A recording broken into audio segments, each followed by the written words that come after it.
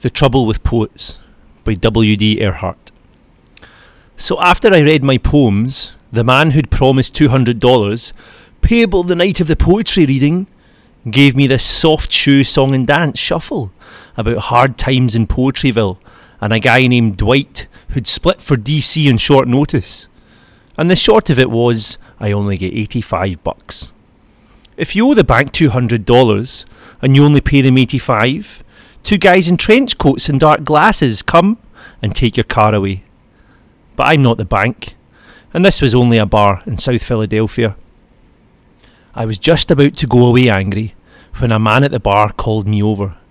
"Hey, listen, Mac," he said. "People get messed with, and shortchanged, and fucked over. Glad-handed, backhanded, brass-knuckled, bludgeoned, bullied, beat up and knocked down day in and day out all over the world. That's life, Mac. That's the trouble with poets. You guys refuse to accept it.